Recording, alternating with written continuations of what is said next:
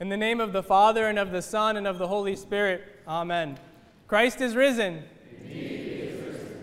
In seminary, we once had to write a paper in our Gospels class, and it was one of those papers that all the upperclassmen tried to warn you about. Dude, it's the toughest paper. Just expect to get a C. He's the toughest grader, and it's so unfair, and you're never going to write what he wants to read. And the warnings went on and on and on. And the paper topic was very simple. What does gospel mean? How is this so hard? Gospel means good news. We learned this in Sunday school in the first grade. It's simple, really. Gospel means good news. So I wrote the paper, and I did not get an A. And it was a great lesson. It was a great lesson, I think, because as simple as the good news might seem, when we get thrown curveballs in life, and when we get to have struggles, and when unforeseen events are thrown upon us, when life happens, it gets a little bit more difficult. It gets more difficult. Otherwise, we wouldn't be sinning as much as we do, because we don't always make the right decision. We don't always see the best way to do things, and we especially don't see clearly when we argue and have disagreements. We can be the smartest people, and we can be the most clear-thinking people in the world, but when we start to argue and disagree, it all breaks down, and we refuse to see beyond our own points, beyond the points that we are trying to make. I was telling everyone at Wednesday teaching that I was arguing with my mom a little while ago about LeBron James, of all people. About the humility of LeBron James, which we will not go into in this sermon. But as we were arguing, we realized we were solely concerned about convincing the other one about our points. We wanted to show them that we were right. We were focused on our own points. There was a lot of, that literally makes no sense, Mom. You're way off. I have no idea what you're talking about. I just don't see it. And we don't see the other people's point of view when we're discussing and when we're arguing. Often, we're focused on ourselves, struggling to look beyond. We're blind to each other's point of view. And this is where today's gospel passage comes in. Christ shows us that we might think we can see and that we know the gospel. We might think we know the good news, but often we have trouble seeing it, especially when we argue. We, like the Pharisees in the Scripture, we're like the Pharisees in the Scripture. We're like the Pharisees because we know the Scripture, and we actually know more than the Pharisees. We know the Scripture, and we know that Christ is the light of the world. We know that Christ is true God of true God and the Savior of the world. But we don't often see it. There is a disconnect that happens, especially when we're arguing. And the problem is simple. When we argue, we don't see Christ. Just like the Pharisees, when we argue, we don't see Christ. And today's gospel reminds us exactly who it is we're arguing with. Today's gospel gives us a renewed sense of humanity, a renewed sense of the human being that we often forget, especially when we're arguing with other people. Christ heals the man born blind, who the Pharisees look down upon as inferior. They pretty much make fun of him.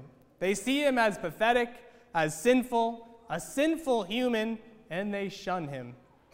He's just a sinful human being. And Christ radically decimates and destroys this concept of just a sinful human being.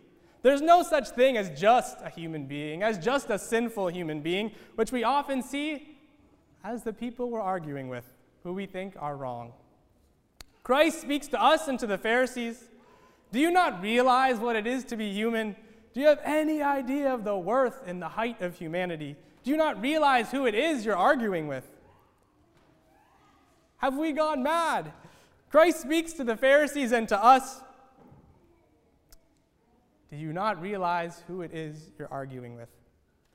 Christ heals the blind man and powerfully shows us the worth and the height of humanity. He heals the blind man by literally forming the eyes for him. He takes the dust from the earth and forms eyes, revealing that he is the creator, who in the beginning took dust from the earth and created man.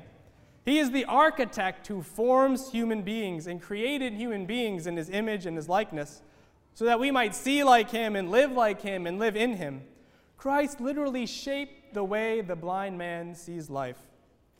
And he shapes the way that all humanity sees life. Humanity is a work of God, in his image and his likeness, created to become like God. There's no such thing as just a sinner, just a human being. There is a child of God, formed, shaped, and molded in his image, growing into his likeness. And it was beautiful today. We had a churching and we saw that beauty of a human being. We saw a child. We saw what the child is born to become, what it's grown to be, what it's going to be raised to become.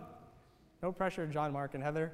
But we saw a human being and where we're going and what a human being is all about. So Christ tells us this is who you're arguing with. A human formed by God, shaped and molded by God to grow into his likeness. And so the next time we argue, we'll remember who it is we're arguing with, not just some human. No, the one who Christ formed, the one who Christ formed in his image and his likeness, formed to live divinely.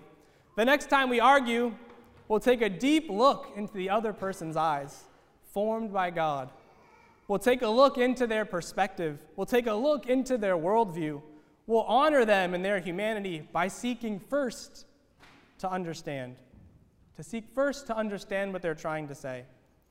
When it starts to get out of hand, we first seek to understand. That's how we venerate each other. And it will change the whole scope of the argument. It will probably throw the other person off completely. It will bring light to the discussion. We'll see the discussion and the argument in a whole new light. It will bring out the light of Christ. And the truth is, the more we see people in the light of Christ, the more we ourselves are shaped into the likeness of Christ. The blind man in today's gospel who now sees life in a new light, sees life in the light of Christ, and he becomes associated with Christ. When he's questioned and persecuted by the Jews, he answers them by saying, I am he. I am he. The same way that God reveals himself to Moses, I am. And the same thing happens to us. The more we see life in the light of Christ, the more we see like Christ, the more we become like Christ. And this is the good news. This is the gospel. As we seek to understand others, we understand more about ourselves and our true calling. We see ourselves for who we truly are, Christ-like human beings growing into his likeness. May we all see the good news in each other and remember the truth of our calling. Christ is risen.